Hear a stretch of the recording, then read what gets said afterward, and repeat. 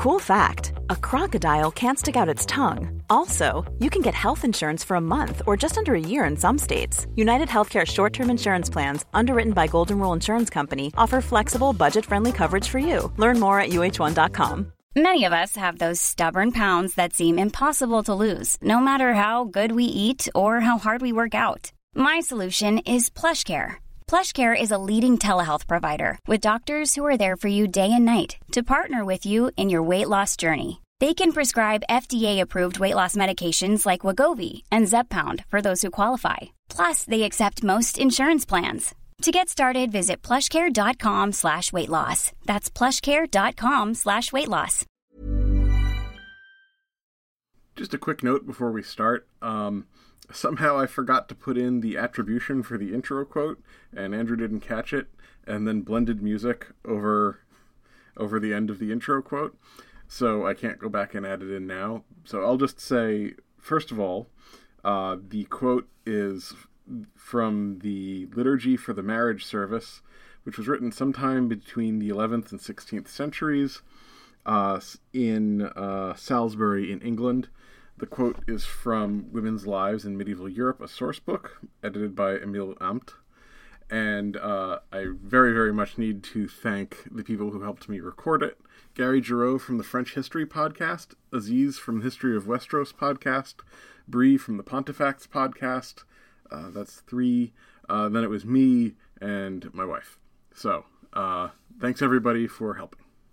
And just really quick, I just remembered... the podcast ended up on the top 100 European history podcasts, which is kind of a very specific accolade to get, and it's on a FeedSpot blog. I'll put a link in the show notes. I'm kind of flattered. It's kind of fun. I don't know what their selection process was, but thanks. As you know, this show is a proud member of the Agora Podcast Network. This month, we are welcoming a brand new show to the network. Brand new in the sense that they are literally starting today. Today is the first day. January 14th, 2020. And it is Revolution 1, and I'm very excited to listen to it, and I hope you are too after you hear this trailer. A striking development in the North African nation of Tunisia. Tonight, after violent protests that have lasted for weeks, the Tunisian government has fallen. You don't know if it's tear gas. It could be bullets. I didn't expect to see one of my friends shot in the chest in front of me. I'm Aaron Brown. And I'm Cyrus Rodell. And this is Revolution 1 from the Agora Podcast Network, where we bring the story of the Tunisian Revolution to life through the voices of those who lived it. It was the mother of one of the martyrs who pushed me to take the photos. She was telling me, you have to show the world what's really happening in Tunisia.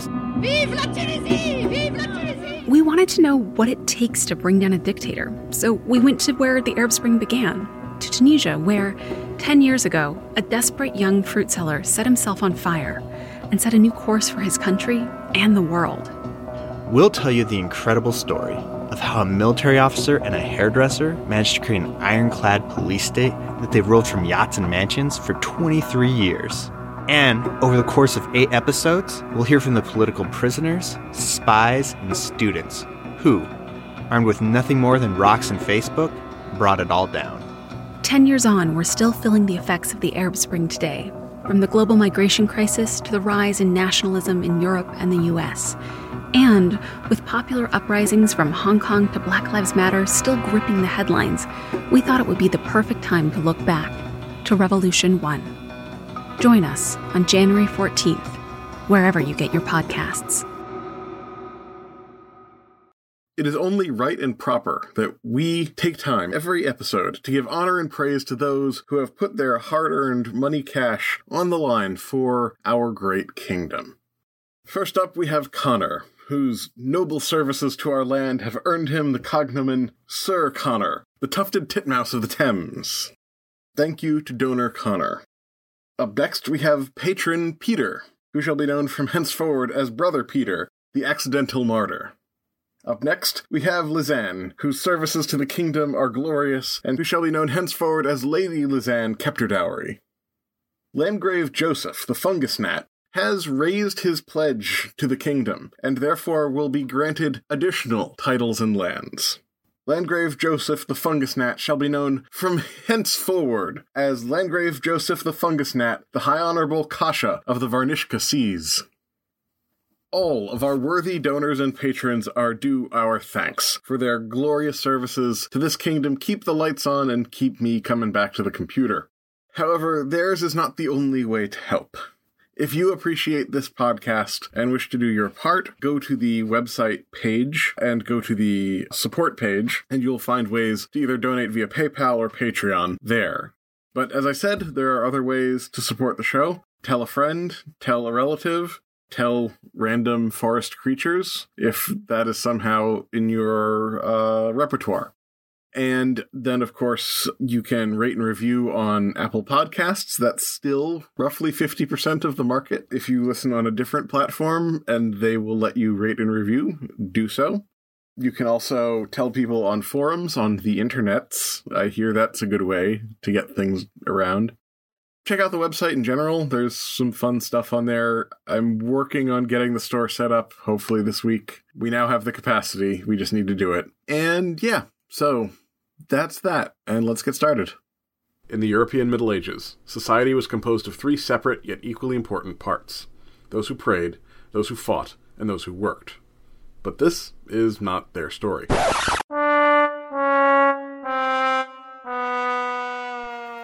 Salisbury, England, 11th century. Without telling the kids. On the following night, when the bridegroom and bride have gone to bed, the priest shall approach and bless the bedchamber, saying, The Lord be with you. And with thy spirit. Let us pray. Bless, O Lord, this chamber and all that dwell therein, that they may be established in thy peace and abide in thy will, and live and grow in thy love, and that the length of their days may be multiplied, through, etc. Blessing over the bed only. The Lord be with you. And with thy spirit. Let us pray. Bless, O Lord, this sleeping chamber, who neither slumberest nor sleepest. Thou who watchest over Israel, watch over these thy servants who rest in this bed, guarding them from all fantasies and illusions of devils. Guard them waking, that they may meditate upon thy commandments. Guard them sleeping, that in their slumber they may think of thee, and that here and everywhere they may ever be defended by the help of thy protection, through, etc. Then shall this blessing be said over them in bed. Let us pray. God bless your bodies and souls, and bestow his blessing upon you, as he blessed Abraham, Isaac, and Jacob. Amen. Amen. Another blessing over them. Let us pray. May the hand of the Lord be over you, and may he send his holy angel to guard and tend you all the days of your life. Amen. Another blessing over them. Let us pray. The Father, and the Son, and the Holy Ghost bless you, triune in number and one in name. Amen. This done, the priest shall sprinkle them with holy water, and dismissing them in peace, so depart.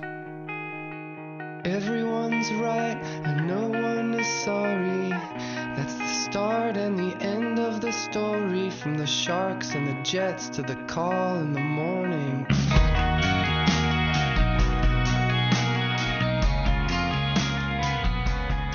Greetings, my name is Benjamin Jacobs, your host as we travel towards Wittenberg and Westphalia, the wars of the Reformation. This is episode 71, Women in the Law Part 2, Land and Marriage. In the last real episode, we discussed the character of women and the law in the Middle Ages. There was a wide span of characterizations across time and space, but looking at a handful of law codes and documents that survived, we can say that the period started with women in many ways being treated as invalids living under the wardship of men. However, we learned in earlier episodes that this strict gender divide was in many ways only present within written laws, with women in practice often enjoying positions of power in society, or at least being common participants in everyday life and the economy. This was eventually reflected in court documents, and over the course of the Middle Ages, this mismatch between practice and law closed as common law systems and law codes alike made space for women to appear in court settings for reasons mundane and existential. Amongst the most existential legal situations possible for a woman in the Middle Ages to be in was for a woman to appear in court to accuse someone of rape. And so last time out, we finally made time to address how the rubber met the road on this vital issue of daily life for women in the Middle Ages. Given the time and place, I was as charitable as I could be towards a system without the advantages of modern forensic systems and scientific methods. Goodness knows our modern justice system has let us down from time to time. Nonetheless, we should remember that the medieval justice system was not interested in our modern ideas of fairness. It protected the wealthy and the popular, and that was seen by most as a feature and not a bug, since most people had a stake in the system and the alternative was seen as chaos. After all, if the law didn't protect people with power, why should they allow it to limit their actions? This system tended to leave women at a major disadvantage in court, but prosecutions could and did happen, and if a man was convicted, the penalties could be somewhat satisfyingly severe. Today I will be discussing the other key facet concerning women in the law that I am using to summarize this huge topic. Namely, I will be discussing the complicated set of legal norms surrounding marriage and inheritance. Marriage and inheritance may not seem related, but is love not merely the preamble to death? Every act of devotion and loyalty is a joyful but vain act of defiance, as we all ultimately die alone and in pain, our consciousness stripped of its biological appendages and exposed to the totality of the void. Wait. Sorry, I got my notes mixed up. That was for my upcoming TED Talk entitled Conversation Topics for Thanksgiving Zoom Calls. And that joke, of course, gives you some indication of how long I've been working on this script. Okay, here we go. Marriage and inheritance may not seem related, but actually they are all part of the same process in any pre-modern society. Particularly in the European Middle Ages, relationships were the primary method of organizing society, and the extended family or clan was the primary grouping within society. At the core of the fractal-like network of alliances, friendships, vassal bonds, and legal obligations of the society, ties of family were the closest network of bonds that helped define an individual's place in the world and their prospects. But of course, the thing that determined how useful these bonds were was the access they gave an individual to resources. Many of these resources were based on further relationships of the family members in terms of reputation, popularity, friendship, alliances, etc. We will see in the upcoming episodes on unfreedom how the law actually did have a lot to say about these kinds of bonds. But if the law had a few things to say about everyday relationships, it had a whole heck of a lot to say about how property was held as a result of marriage relationships and family relationships. Now, this may seem strange. As we've mentioned in earlier episodes, women in classical antiquity were treated as perpetual minors, which means that, amongst other things, they were never considered to own property in their own right. Indeed, feminist historians of a certain age would say, or did say for a while anyway, that marriage was not necessarily about property, but was about selling exclusive access to sex as a means of reproduction and carrying on the family line. But while sex and legitimate heirs are definitely part of the picture, no one spent the majority of their time in marriage negotiations analyzing fertility rates. They would be arguing about property, and that's because these societies practiced dowry marriages, which means that now I have to define dowries. In simple terms, dowries are a payment of cash or property made by the bride's family to the groom upon the completion of marriage. In modern times, this mix of love and property seems distasteful, and it comes off as if the bride's family were paying the husband to get rid of their daughter.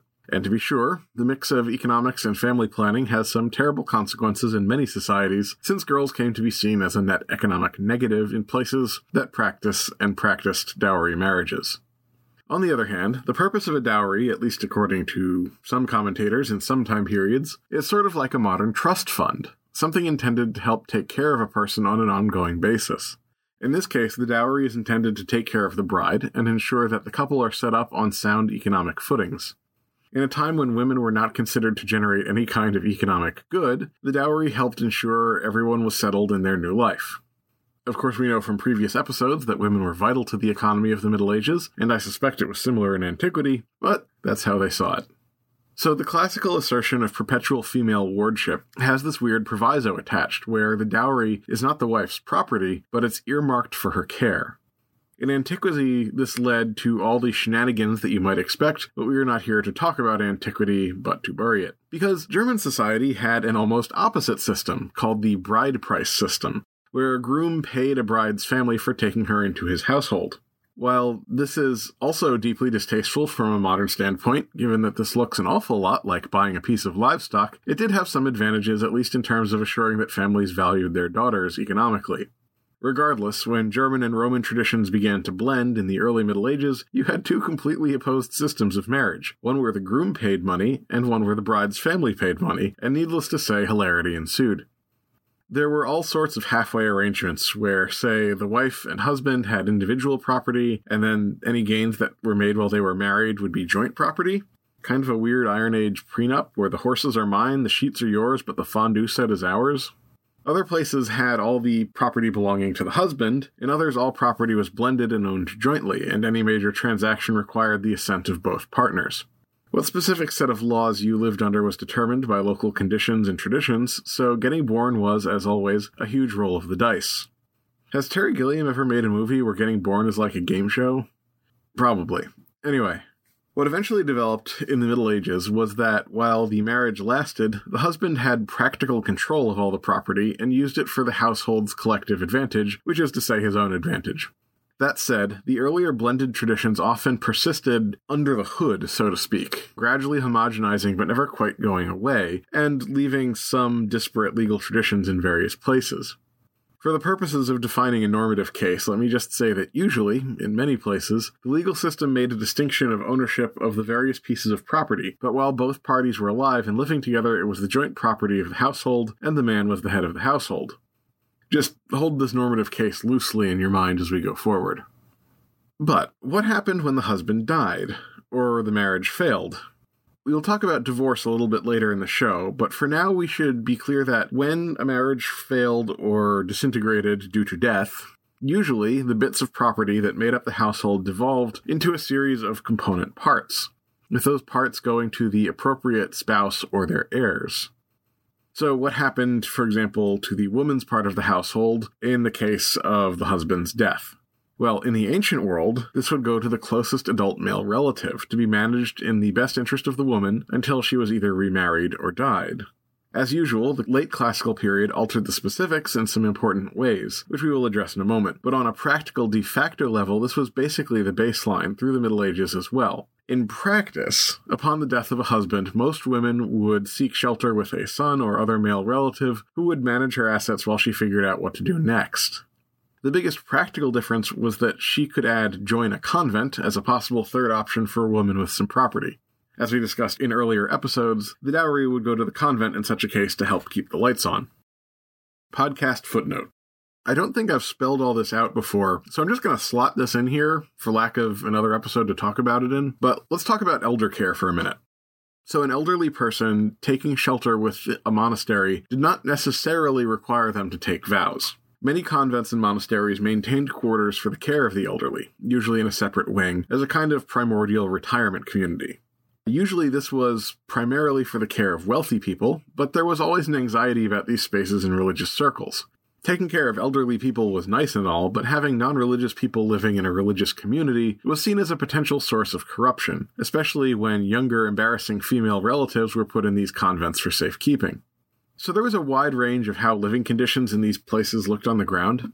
The spaces for men seem to have been more predictable and open to people of lesser means. Given the economic difficulty of convents, spaces in such communities were usually restricted to the wealthy. Of course, many elderly people were actually sick, and these individuals could be cared for by the medical staff attached to most religious orders, if they had the means. This function would be slowly spun off into hospitals over the course of time, though we would mostly call them hospices from a modern standpoint, but that's actually after our current time period. There is one more situation worth discussing, which is the real reason I wanted to talk about this in this episode. I'm not sure if we've discussed it before, I feel like I've mentioned it, but monasteries and convents needed beeswax candles for their rituals, and in an age before modern beekeeping techniques, these candles were exceptionally expensive. The modern technique where you can take out a panel and not destroy the entire hive was, I think it existed, but apparently it wasn't in common use in Europe in the early Middle Ages. So basically, every year, if you wanted wax or honey, you had to destroy the hive, which made things very expensive, as you can imagine. So, many religious orders had a system in which they would pay a stipend to elderly widows to remain out in the countryside in their houses, and in return, the widow would just provide them with candles. The widow would basically have all her material needs seen to and would be under the protection of the monastic community, which meant that rather than doing the arduous tasks needed to survive as a farmer, she could instead focus her time and energy on beekeeping, which was probably not easy for an elderly person, but was definitely more practical than like plowing a field and stuff. The honey was sold by the widow as a nice sideline to the business, and the monastic community got free candles, so it's kind of a win-win-win. The practice was widespread in Europe, and while it died out after a while as beekeeping improved and the free market began producing cheaper candles, there were other programs sort of like this that various monastic orders ran in different areas and at different times. For example, we have one deal made in England by a peasant of sort of middling wealth with no children, who leased his lands to the monastery for the rest of his life in return for a small house and the provision of food from the monastery kitchens. And then upon his death, it would be donated to the monastery. So, to review, the religious communities could provide room and board to wealthy persons within their walls, though often in a separate wing of the community, and this could be controversial. But it was sort of like a retirement community today, with the odd rich brat running around as well. Religious orders could provide long-term medical care if needed, but probably their biggest impact was as providing a set of what we might call social programs for, let's call them, middle-class peasants. Of course, most people in the Middle Ages did not utilize these primordial elder care systems. Partly this was because people died young, but also because most people who made it to that age would simply live with their kids, with the parent turning control of the property over to their adult children in return for room and board and medical care. We know this because, unfortunately, these arrangements sometimes went wrong, leading the parties to sue each other. Something to keep in mind next time you hear someone say kids not taking care of their parents is somehow new. End podcast footnote. So, at its most basic level, the dowry marriage system made marriage a property deal between families rather than being about romance, but then that's a false dichotomy influenced by modern ideals. In a traditional society, any kind of major status and relationship change affects the full family unit, because every person in the family is an asset to the collective prosperity. This would be doubly true in a feudal society like Europe, where personal ties of loyalty and kinship were paramount. Even in societies where the dowry system does not exist, or existed in very different forms, marriages still tended to represent a way to build alliances between families based on having people with, blended loyalties in each camp, as it were. If you doubt my word, go check out Chris Stewart's History of China podcast and check out some of the harem politics of the Chinese emperors. Furthermore, it doesn't require high-stakes property deals for a parent to want their kids to make good decisions about who they spend their life with, and for many parents to feel that their adolescent child might not be the best person to make that decision while under the influence of what we would call hormones. One need only watch Fiddler on the Roof to see the story of a family in a rather traditional setting, not particularly concerned about property transactions, and yet having genuine concerns about the marriages being made by their kids. Even today, a parent would be forgiven for preferring their kid get hitched to the nice guy with a stable job and the funded retirement plan, rather than the bad boy with a vaguely promising career as a DJ in the so-trendy you haven't heard of it dubstep polka scene. In the Middle Ages, when collective decision-making was standard, it should not be a surprise that these natural human tendencies were blended with strategic clan considerations, and in an era without a centralized state predicated on protecting individual human rights, the feelings of the clan were, let's say, very important in what you could do in daily life. So just to say this clearly, marriages that were at some level arranged by the family seem to have been the basic standard unit of measure in Europe in the Middle Ages, largely regardless of class. While it was definitely encouraged that the kids sort of be on board with the whole situation, the view, especially early on, was that the kids were not competent to make that kind of important decision, especially the bride, and so socially forced marriages were, let's say, not uncommon. Interestingly, here the ideological aspirations of Christianity ran headlong into the muddy realities of day-to-day life. While we've seen that the church was not out there telling kids they should all go elope with the first hot cowherd that got their passions going, nonetheless, the early church was actually pretty big on marriage as a sacred space of duty, compassion, and affection, and of a society based on people making decisions based on what was right, rather than what was profitable and forced on them by the tyranny of practical realities. Many of the early saints and martyrs were women, and in many of their stories, their mean parents want them to marry some old rich dude, while the meek young woman in question would rather marry Christ, or alternatively be sacrificed to lions. Trial and tribulations follow.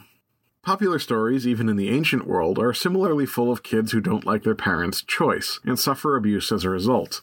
The clear sympathy of these stories tends towards allowing young kids to make their own choices if they're the result of genuine and well-thought-out feelings. On the other hand, Scripture itself is fairly sparse in terms of telling the Church how to regulate these situations, and marriage in general, because during the Roman Empire, marriage was a civil affair, controlled by the families involved. And those families were often rich and powerful and might not take kindly to this new Church trying to meddle with how they raised their kids. So for a very long time, the Church had no clear doctrine on what constituted a legal secular marriage, or marriage at all. The early Church did eventually take over marriage services, if for no other reason than to keep people from going to pagan temples to be married, but the services were just as often done without priests and based on whatever local tradition dictated. Some church commentators still saw marriage as a sinful but necessary practice and insisted that it happen outside the church door, though this could have been a post hoc justification of pagan practices, where big events happened in front of temples rather than inside, and where it was important to have witnesses to a marriage. In any case, as long as there were no pagan deities invoked, the church let everyone do whatever. So the local authorities continued to enforce legal doctrines, at least until the empire fell and faded. In this vacuum, problems developed, and what the problems were varied by class. In the upper classes, older customs prevailed, which sounds fine until you remember our Emmy Award-winning series of episodes on Adelaide of Italy. You will recall that Berengar II, who had murdered her husband and father, tried to force Adelaide to remarry his son using physical force. It didn't work in her case, but that was somewhat exceptional. You only need to listen to the episode or two before that to be reminded of Otto's sister, who married one of the two scheming slimeballs who had gotten her husband killed and who were actively at war with her brother at the time, but she happened to be in their power, and so one of them married her. Totally voluntarily, I'm sure. In short, sword point marriages amongst the Germanic nobility were common, and this became very problematic because while the church was not exactly clear on how a person became married, it was clear that marriage and rape were, different, but also that divorce was absolutely not kosher. You could not expect a wife to be meek and loyal to the man who had killed her fiancé and kidnapped her, as was not uncommon in Germanic societies, but then once a marriage happened, well, let's talk about divorce now. In modern society, you hear a lot of people complaining about divorce rates. But actually, we tend to very much intrinsically appreciate the social benefits of divorce, so much so that they're just sort of the water we live in. These benefits are in the sense of not locking people into dangerous unions with barbarian psychopaths, or just even in terms of not having people be forced to be miserable for the rest of their lives due to a decision they made when they were a teenager. That said, the view that these medieval bans on divorce were inherently bad for women is in some sense another product of modern changes in society. In a social context where women were not seen as being able to survive economically on their own, divorcing your wife in order to upgrade to a younger model was not just poor taste, it was arguably akin to murder. The passages of the Sermon on the Mount where Jesus is quoted as commenting on divorce, which is basically the only time Jesus comments on marriage, they seem to come at the whole situation from that perspective. In other words, the passages seem to be commenting on this kind of casual and potentially fatal cruelty in mundane human relationships, rather than on forcing women to stay in their box. At least that's a reasonable interpretation to me, a basically agnostic yet for some reason practicing Jew. Other commentators say it's a metaphor for God's relationship with souls in the afterlife. So your mileage may vary. In any case, the church fathers at the time agreed that this was definitely actually about how divorce was not okay. Marriage may be a barely acceptable way to legalize sex, but once you're married, it's definitely for life. And to be fair, a lot of the reason for that is out of kindness for the woman, given the context of the society. Now, in modern times, economics have shifted. Now it's impossible for even men to survive on single income, so our perspective on divorce is entirely different. The point of all this is that if you end up married to a violent psychopath, that's it, right? End of story. No divorce. You just have to suffer till you die because God said so. Well, no. The church had a compromise position. As we mentioned somewhat in passing in a previous episode, the church did allow for separations due to domestic violence and infidelity, amongst a few other circumstances. In these situations, the partners in the marriage could live separately and not be at fault for failing to perform their duties as a spouse, which included things like sex and taking care of their partner's well-being. A separated partner was absolved of these duties, and, more importantly for this episode, the household property could be divided up in a way that's actually very reminiscent of modern divorce law. This allowed the spouses to live separately using their part of the economic resources of the household to support themselves. That said, the state was supposed to be temporary, if often long-term, and the couple could not remarry unless one of the partners died. The church developed a fairly complex set of laws and precedents around this practice, which included the concept of fault. So, for example, a woman who was cheated on or abused by her spouse repeatedly could actually take back possession of her dowry from her husband, and potentially even be given a major share of their joint property in particularly egregious cases. Sometimes this included the wife keeping the house, thus kicking her man to the curb. This was intended to ensure her well-being economically, and provided some incentive for good behavior by husbands, particularly in marriages where the dowry was a large share of the family fortune, which was not uncommon. On the other hand, if she took up with a new partner, that would be sinful, and she could lose access to some or all of the property. And of course, in an age of sword-point marriages, this was not exactly a stable position unless the woman had a strong support network. All that said, the husband had these rights too if he was wronged, an aspect of these laws that predictably makes the power dynamic rather lopsided in the husband's favor, unfortunately. Husbands could legally kick out their wife for a specified set of wrongs and keep the joint property. In cases where the wife had been particularly sinful in the eyes of the church, in terms of, again, physical abuse or infidelity, the husband could often get some or all of the dowry, leaving the woman homeless and without resources. All of this sort of undercuts the original intent of the ban on divorce, especially when we consider how differently medieval society felt about male promiscuity versus female promiscuity, though it should be said that there was usually an extremely heavy pressure on couples to resume cohabitation, and husbands were usually required to provide some sort of living for their wives that they had kicked out. The real point is that there was some capacity within some interpretations of church law for women to escape economically and physically from their husbands, though it would not meet modern standards of equity, and it would require quite a lot of effort and social embarrassment. Podcast footnote. One form of separation was recognized and even encouraged by the church, and we should just mention it here. Married individuals who became nuns or monks had to obtain the consent of their partner and then had to go through the full process of taking orders, which often took years, depending on the monastic community involved. The church was somewhat split in these situations, as they believed both in the importance of monasticism and also in the importance of marital duties. The written laws often put a lot of time and emphasis on how important it is to get consent and have witnesses, etc. The other written documents are a bit more sparse on how the spouses felt about the situation. One often gets the feeling that the spouse has been worn down over time or is strategically ignored by commentators.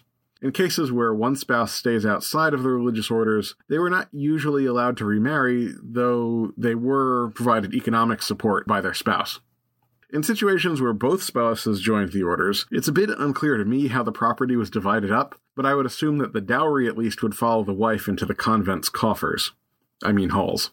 The husband's property was actually less important in terms of the contribution to the monastic order, since the orders got many donations from wealthy families. The important thing was that he gave the property away, though some contribution to the order was probably just in good taste and helped secure him a higher position within the order. That said, if the couples had kids, the kids would certainly get their expected inheritances before any money went to the monastic orders. End podcast footnote.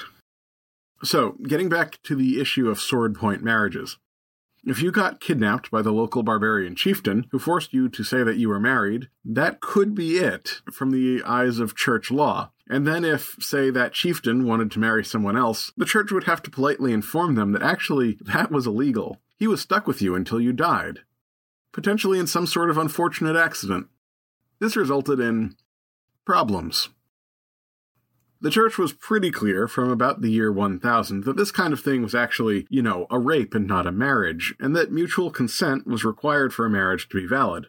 Nonetheless, this raised the issue of what constituted consent, and whether that definition involved the parents and guardians of the persons involved. And this became the subject of a very long discussion and back-and-forth debate over basically the entire course of the Middle Ages. Many of these issues were not dealt with directly by canon law until the Fourth Lateran Council in 1215, and even that venerable committee left many dangling threads that were only sewn up by the Council of Trent in 1563, with the sad fact being that sword point marriages remained a feature of European social life for much of this period. On the opposite end of the spectrum from sword point marriages, we have the issue of secret or private marriages. You see, according to some local traditions, interpretations of church doctrine, and just random happenstance, it came to be accepted in some places that there was no real need for a ceremony in a marriage at all. All that was required was that the two parties involved say that they were married to each other. That's it. Needless to say, many lusty youths, carried away by their passions, snuck off into the moonlight and exchanged words. Much to the rage of their families, the church was basically fine with this, so the families would then have to get together and figure out which sheep pastures belonged to who now, or just disinherit everybody entirely, which was actually more common. But such ad hoc arrangements led to genuinely dangerous situations. Many court records detail civil suits where a woman snuck off into the moonlight with the medieval equivalent of the aforementioned bad boy dubstep polka DJ, and they said some stuff to each other, and then when the girl became pregnant, Mr. Polka DJ denied that anything ever happened, or found some sort of sneaky legal exit. For example, in one case, he claimed to have said, "I will marry you," rather than "I do marry you," which in turn constituted a betrothal and not an actual marriage. And of course, you could get out of betrothals. Less slimy and more terrifying, a rapist could claim that the two were actually secretly married, and that the bride got cold feet and falsely accused him of rape. Since marital rape was not recognized as such in the Middle Ages, this could be a major threat to the cause of a single woman without witnesses, and incidentally helps explain the persistence of sword point marriages. This whole marriage without witnesses in the moonlight behind the church thing may sound insane until you remember that common law marriages remain valid from a legal standpoint in many Anglophone countries up to the present day. Albeit, modern common law marriages require something like 7 years of cohabitation rather than a few minutes without witnesses. Ultimately, the Catholic Church set up a very long list of very specific requirements for a marriage to be legal under canon law. But again, many of these rules were not universally applied until the Fourth Lateran Council, and the requirement that the ceremony be officiated by a parish priest wasn't actually spelled out until the Council of Trent, again, in the early modern period. Even after the Council of Trent, the Church continued to recognize secret marriages as valid from the standpoint of banning divorce, at least in jurisdictions where the practice was condoned by secular authorities. So this is bonkers. This went on for centuries. All of this is to say that there were a few ways to get married in the Middle Ages depending on class, time period, and place. From secret or common law marriages to marriage at sword point to negotiated deals between families, which was by far the most common method, there was a whole skew of ways to end up tied up to someone. Secret marriages were more common amongst the lower classes, but there are definitely instances in court records where people within the nobility were involved in some way with these events. We mostly hear about these marriages from the legal repercussions, so it isn't clear how prevalent they were, but we should probably assume that a fairly large proportion of all marriages worked this way in the lower classes, though, again, not necessarily the majority, and that most of those marriages generated no legal cases. In fact, and contrary to what I sort of indicated before about the families being upset, there is actually some evidence that in many cases, this is just how things worked in some areas. In fact, rather than being angry, some accounts of small villages have the parents sort of clapping their kids on the back afterwards and, throwing them a party. It may even be in some places that this just constituted how marriage worked. And so, again, there's a lot of overlap potentially between the two kids sneaking off in the moonlight and beforehand the parents all negotiating everything out. Sword point marriages were more common at the beginning of the Middle Ages, and probably were more common amongst the nobility even at that time. While there are definitely indications of lower class marital abductions, from a practical level, you need to have the resources to kidnap someone, take them somewhere else, get society to normalize your behavior, and not get murdered by her dad if you're going to make a sword point marriage stick. The above notwithstanding, the negotiated marriage contract is definitely the most prevalent in the records and probably constituted the majority of marriages, at least amongst people with any kind of property, and with any fear of getting murdered by an angry dad. I will include peasants in that category. Many manor records contain marriage contracts between peasant families. While they didn't involve the massive geopolitical shifts that obsessed the upper classes, a bride coming to her new household often provided the kinds of pots and utensils required to set up a new life, and these possessions often constituted a not inconsiderable portion of the property, even of a wealthy peasant. And often these marriages did involve some land changing hands as well. And just to say this, we should also remember that just because they weren't ordering armies around doesn't mean that medieval peasants were not political animals. To the contrary, many villages had elections for local leadership positions, and even when these positions were appointed by the lord, status within a village was taken into account in these decision-making processes. So many of these marriages probably involved trading political favors within the context of village life. Podcast footnote. This is probably a good time to remind you of all the stuff I've discussed in previous episodes about how households were constituted in the Middle Ages and the divide between Northern and Southern Europe. Now, this is not an absolute statement, but generally, in Southern Europe, the happy couple might be expected to move in with the husband's extended family in a large extended family household, at least for several years, depending on the wealth of the people involved. In Northern Europe, the couple could generally not get married from a social perspective until the husband had enough wealth to set up an independent household in which the couple would live together, though that said, in the case of secret marriages, maybe the impulsive young couple might not have taken that all into account. And, that said, aging parents often ended up taking up residence in the children's house, or the kids might live with the parents on a temporary basis that became permanent. Still, this difference is generally worth keeping in mind as we sort of imagine how marriages worked. End podcast footnote. Okay, so we've discussed how people got married and the considerations that drove these family alliances. But the place of the women in these marriages did not remain static from ancient Athens up to the early modern period. There were some subtle changes that occurred, primarily during the late years of the Roman Empire, that came to make a huge amount of difference. Namely, women were allowed to hold and own property. In general, during a marriage, this property was usually de facto governed by the husband, and during childhood the property would be owned by the father, but theoretically, an independent woman or widow could gain control over their property directly, rather than being handed off along with the woman to whatever distant male relative the authorities were able to track down. This seemingly small change had some really profound implications.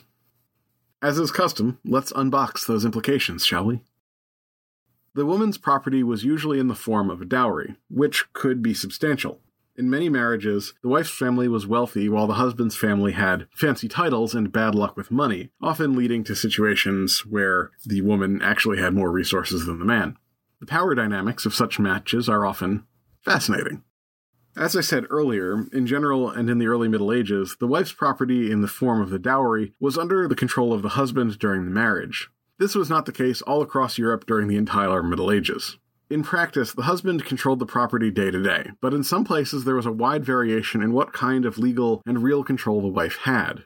In one particularly amusing code, the wife was allowed to directly take control of her property if the husband was agreed to be inept in its management by a number of witnesses. In at least one instance, a wife whose dowry was larger than her husband's property kicked him out of the house and got the court to confirm this decision in front of all the nobles in the countryside. More commonly, the authorities would simply put limits on what the husband could do with that property. For example, if the couple were given a field as part of a dowry, in parts of England the husband might need explicit permission from the wife to sell it. On the continent, in many parts of Francia, the husband might need to get permission from the wife's family. In many places, both partners had to sign the sale documents together, and in some places, the person whose name came first on the document indicated who actually owned the property. Women taking legal control of their dowries from within a marriage was, while possible, not common. The most common way of taking control was for the husband to die. When that happened, the dowry reverted to the wife. In some jurisdictions, she got a cut of the rest of her husband's property as well, while in others the dowry constituted the whole of her personal inheritance, and the rest of the husband's property would be divided amongst the children. This is particularly true in Italy.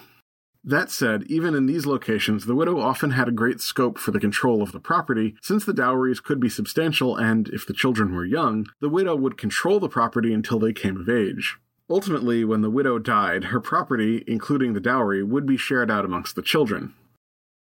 If, on the other hand, the widow had remarried, the dowry and the original inheritance from the first marriage would come under the control of the new husband, and then any new children would have an equal claim to the dowry as any children from the first marriage. But the joint property from the first marriage was supposed to only go to the children of that marriage from the first marriage, whereas any new property generated by the second marriage would go to the children of the second marriage. Easy. Okay, confused? Fair. But the point is that the simple act of allowing women to control property directly when there were no men around gave them a huge potential for personal agency, made it so the legal system had to let itself talk to them, and also made the legalities of inheritance massively complex. On the other hand, before we start thinking that this is some sort of proto-feminist utopia, remember that we're still talking about a society with sword-point marriages. So a widow has the potential to have genuine agency for the first time in her life. But if her kids were young, this also exposed her to the difficulties of raising children, managing property, all while fending off homicidal thugs who could potentially seek to kidnap her or threaten her children to extract a marriage, which would let them control her property. As a result, widows could have a lot of freedom in places where the rule of law was relatively stable and they had strong protective alliances. Nonetheless, many women did not see things this way, for practical reasons. For many women, the best use of the agency that they'd been given by their situation was in the choice of a new husband, who they could hope would protect them from kidnapping and basically take care of their children from the first marriage, and not be some kind of monster. And of course, unfortunately, when people are out making marriages based on fear and material gain and the ticking clock of neighboring thugs, some of these blended households could be fairly unhappy places for those children, thus leading to the stereotype of the wicked step-parent. Though I do have to say that in my review of the records, I've found far more good step-parents than bad ones, at least given the medieval definitions of good parenting. Still, that could be a distortion in the sources that I've consulted. The rulers of the Middle Ages were not insensible to the problem of forced marriage and all the fun family dynamics that went along with it. Notably, from an early stage, Christianity made the protection of widows and orphans kind of a watchword for good rulership, and so these rulers created laws to help manage these dangers. In many places, particularly in southern Europe, widows and orphans who were without male protection from close male relatives were placed directly under the protection of their immediate feudal overlord. It is a bit after our time period, but Frederick II of Sicily made it a point that the governors of each region assign widows and orphans from their territory to specific bureaucrats under the command of the king, who were then tasked with looking after them and finding them good marriages. At a similar time period, Henry II in England was having lists drawn up of all the widows and orphans in England to ensure no one got left behind. Lest we go thinking that these wise and honorable rulers were doing this out of the kindness of their hearts, there is another side to this. First off, it was nearly universal across Europe that a feudal overlord got to charge a harriet to a newlywed couple, which is to say you paid a marriage tax. Lords often had the right to veto marriages as well. But then lords who were arranging marriages for wealthy widows and orphans got a lot more out of the bargain than just a harriet. While the marriage was being arranged, the lord, who was after all seeing to the care and protection of these poor lambs, was allowed to manage their lands as his own, and take all the revenues as a result to compensate them for the trouble. This became a huge issue in the reign of Prince John of England, who would just not marry people off, live off their incomes, and run their properties into the ground. Even when the overlord did eventually marry these widows and orphans off, the deal often worked more for the favor of the lord than the family of the widow and the orphan. So the lord would use this marriage as a source of patronage to be handed out to his followers or to secure his control over some territory. Which is to say that rather than be subject to sword-point marriages from random thugs, now the widow and orphans of Europe were subject to forced marriages by their legal overlord.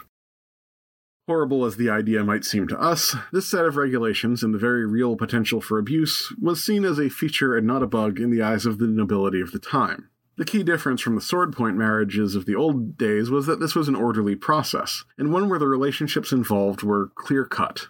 We might see this as a powerful politician abusing the trust of some innocents put in their charge, but remember, the overlord was only overlord because of a long-standing set of relationships between the vassal family and the overlord family.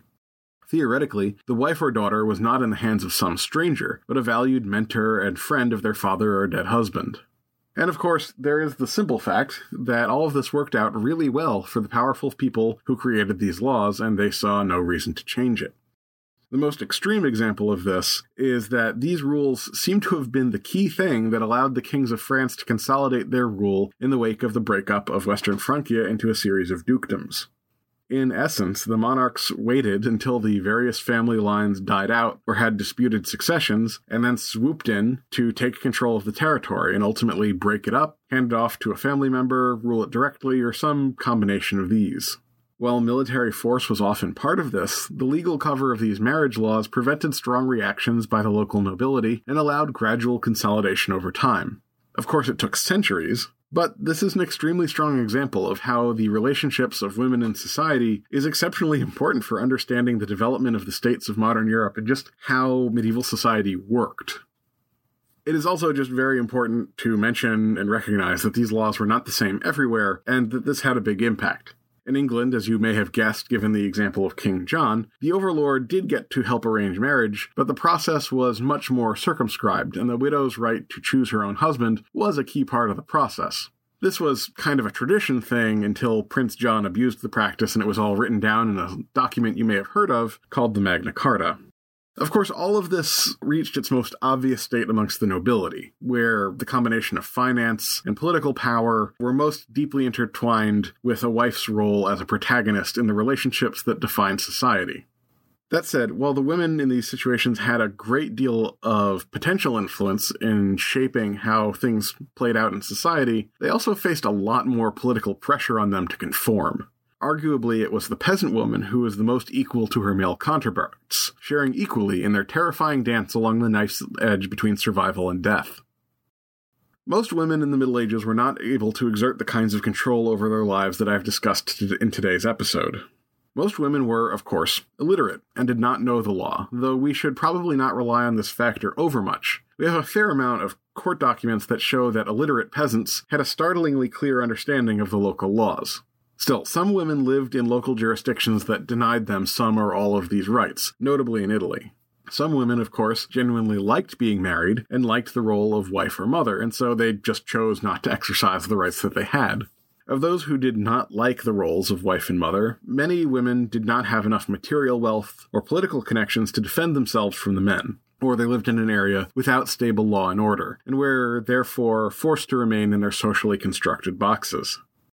Of course, the most powerful position for a woman in the Middle Ages was as a widow, but many women just did not survive their husbands, or did so only in very old age, at which point their only real option was to take up beekeeping. Still, the important thing to keep in mind when considering the place of women in medieval society is that they had a place in medieval society, contrary to a lot of modern mythology. They had some ability to control their actions, and I think it's fair to say much of this ability came from their ability to hold and use property, both inside and outside the bounds of marriage. Okay, kids, that's it for me. Next episode is going to wrap this all up as I try and bring all these threads of discussion of women in the Middle Ages together with all the talk that I've had about other non-normative groups in the Middle Ages. But then after that, we're going to move into our discussion of slavery and unfreedom in the Middle Ages. And then there's going to be a surprise topic after that. To hear all of that, you will need to tune in next time for another mildly cathartic episode of Wittenberg to Westphalia, Wars of the Reformation.